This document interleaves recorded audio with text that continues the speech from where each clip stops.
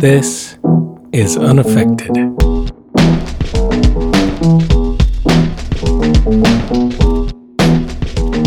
Welcome to Unaffected, a podcast that offers a curated look at some obscure, forgotten, and neglected singers of the mid-20th century.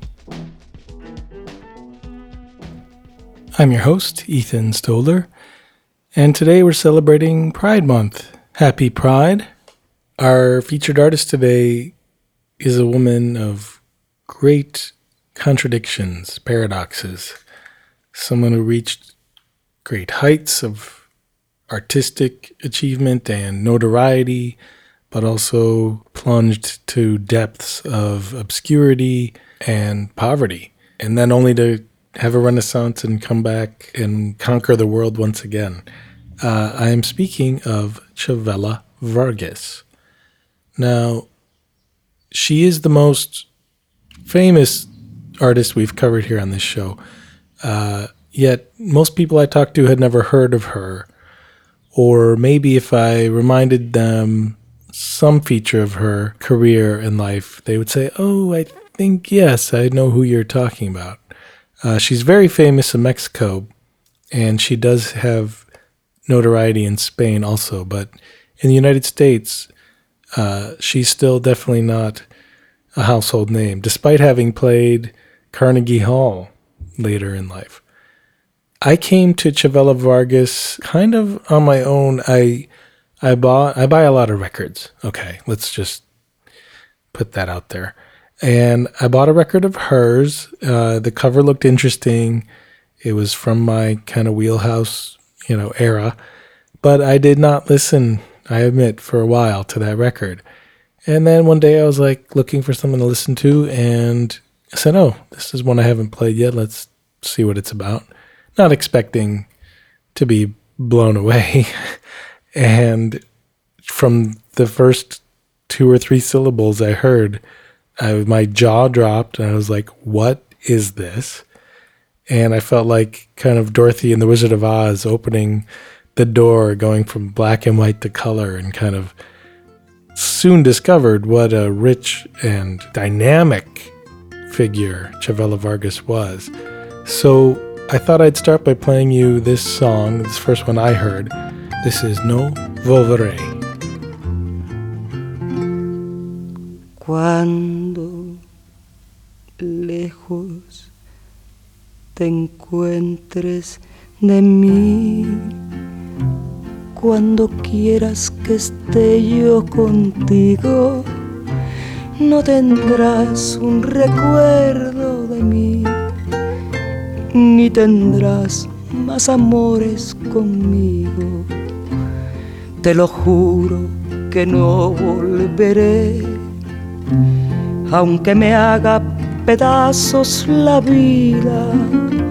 Si una vez con locura te amé, ya de mi alma estarás despedida.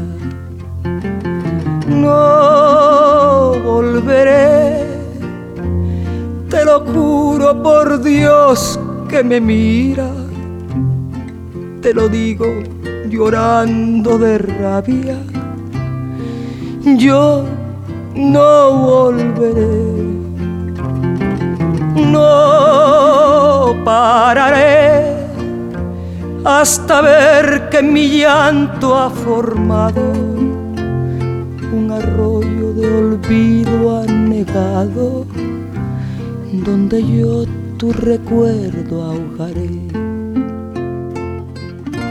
I don't think we're in Kansas anymore, Toto. So straight away, you've been introduced to my favorite contradiction or paradox about Chavela Vargas, which is I don't think I've ever heard a singer who sounds more vulnerable than she does in this song and many of her songs.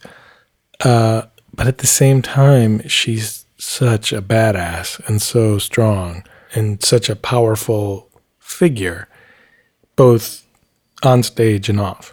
But this is a point I really want to emphasize, that learning about her biography and how she grew up and how she lived her life. When you know that context, you can really understand where that genuine emotion is coming from. But the important thing for me is that I don't think we should need to know a singer's personal biography before we can appreciate their performance. We have this layered understanding of Chavela Vargas's biography because of all that's been published, and there is a documentary. And we're not going to ignore that because it's important and it's interesting and it provides context. But I do want to make the point that if her kind of life story were obscure, I believe her performances would merit just as much praise and laudatory statements as we would make otherwise. That said, let's listen to another piece of music from this same record, and then we'll talk about a little bit of that biographical context.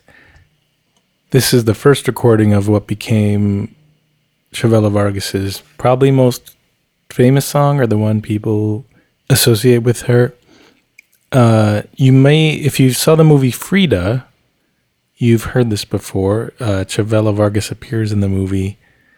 This, of course, was filmed 40 years after this recording. She's dressed as Death, and it's kind of a dreamy sequence. And Chavela, she sits across from the table from Frida Kahlo and pours her a drink. Here's the first recording of Chavela Vargas doing La Llorona, the Weeping Woman. A un santo Cristo de fierro, llorona, mis penas le conté yo. A un santo Cristo de fierro, llorona, mis penas le conté yo. ¿Cuáles no serían mis penas, llorona, que el santo Cristo lloró?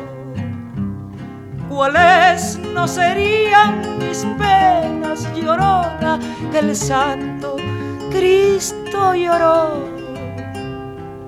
Ay, de mi llorona, llorona de un campo lirio. Ay, de mi llorona, llorona de un campo lirio.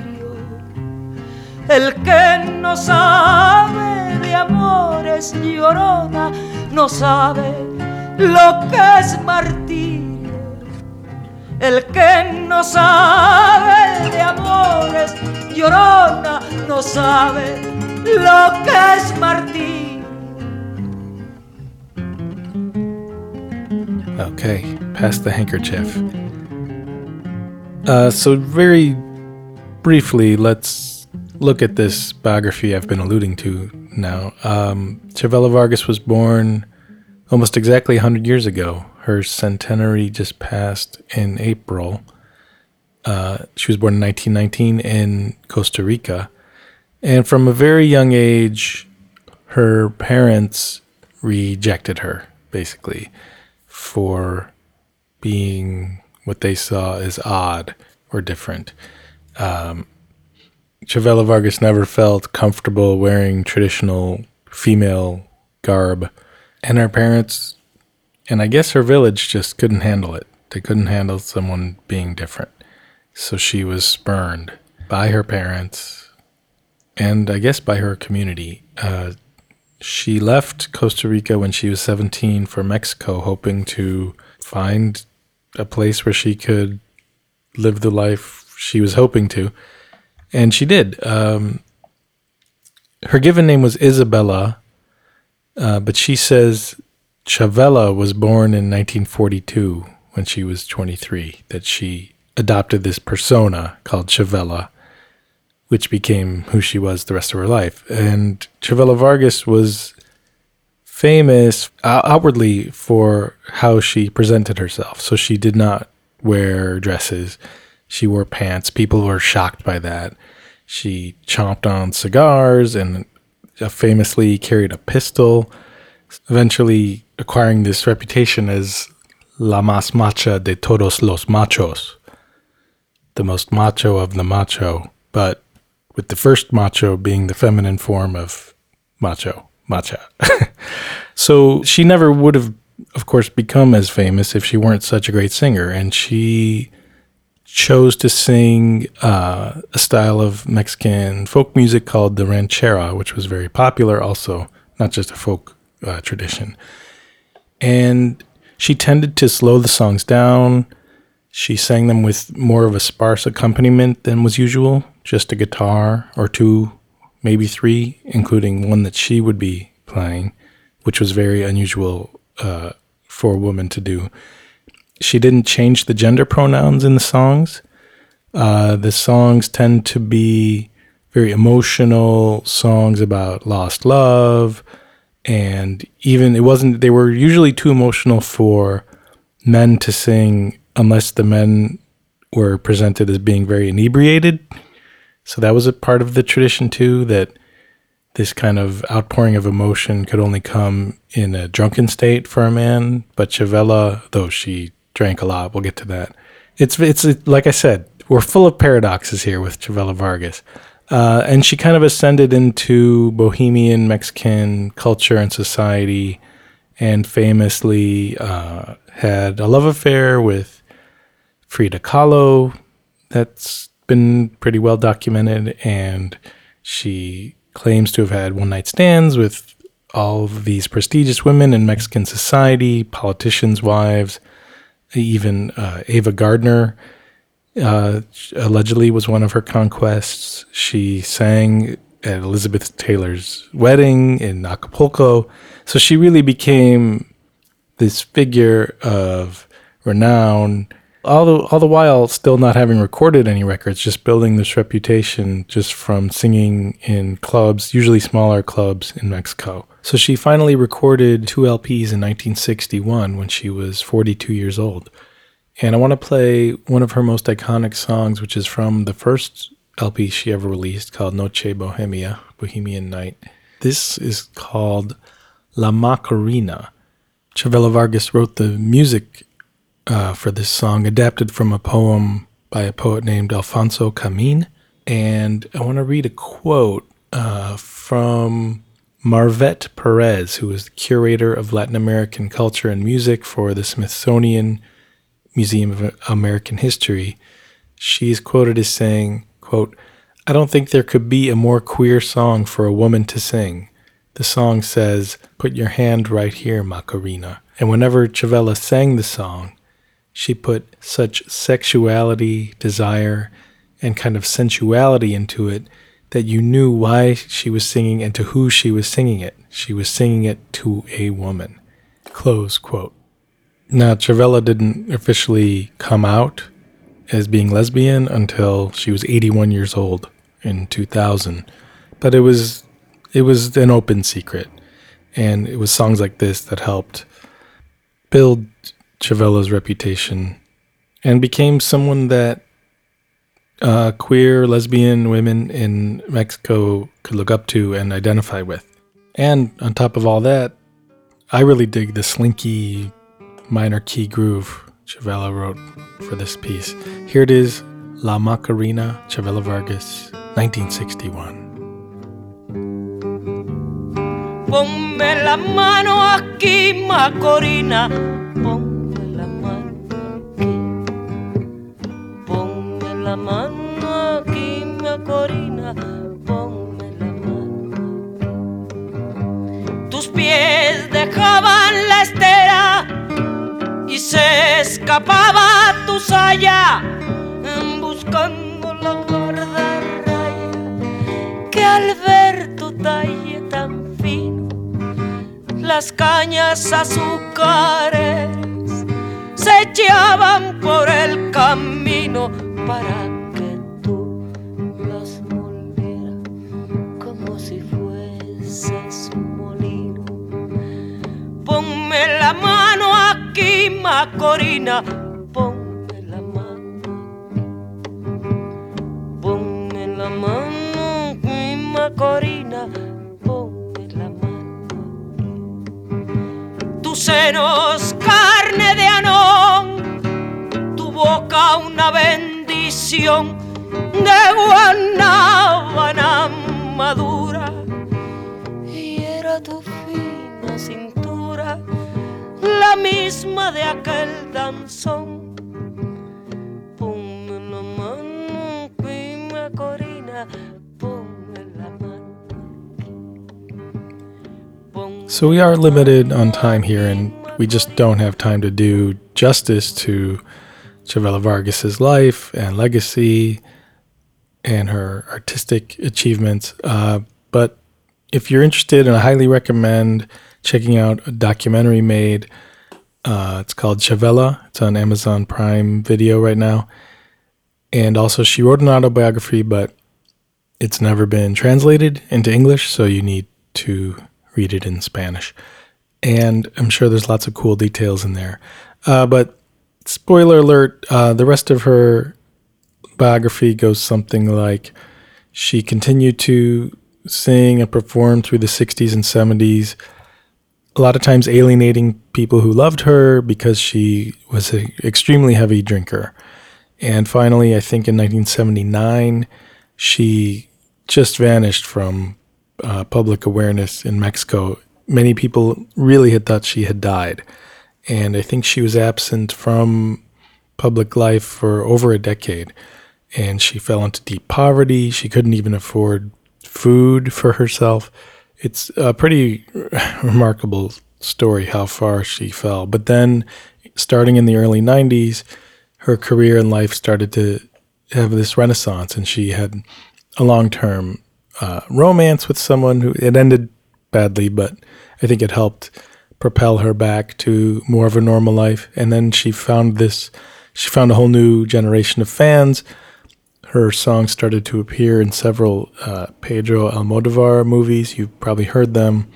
And they developed a very close relationship.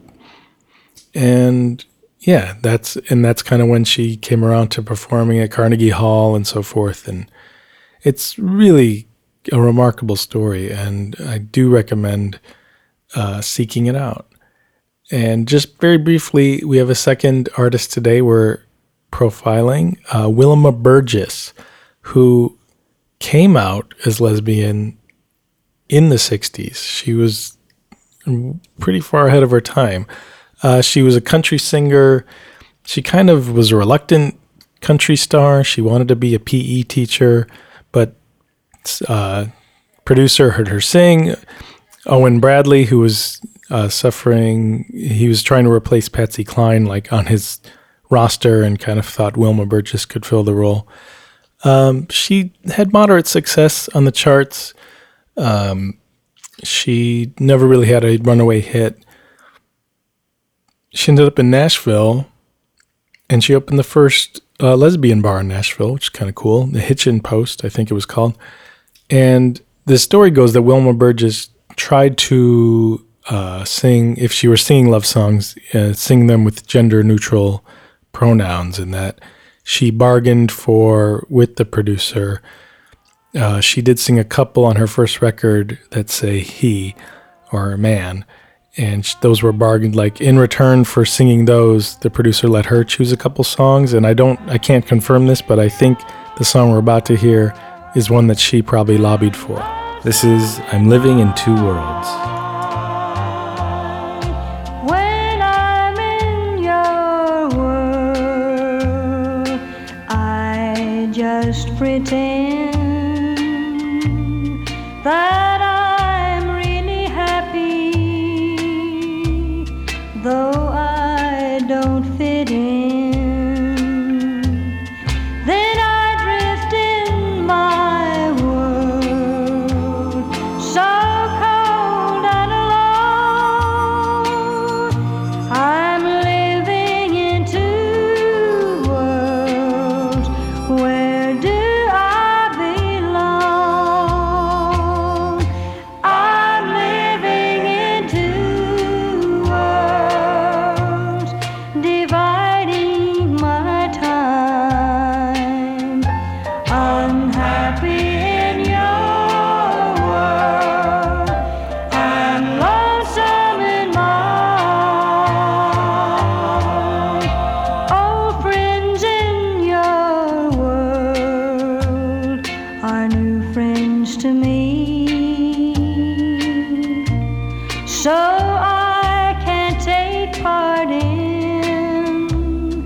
your old memories.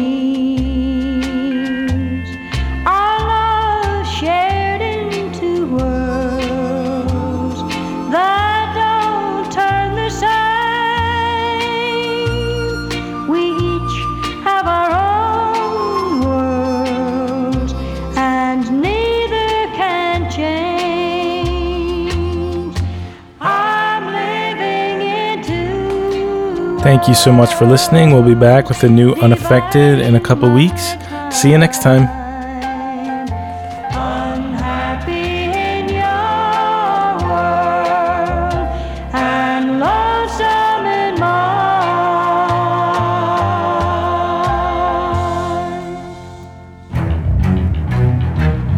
This has been an Ambivert Media production.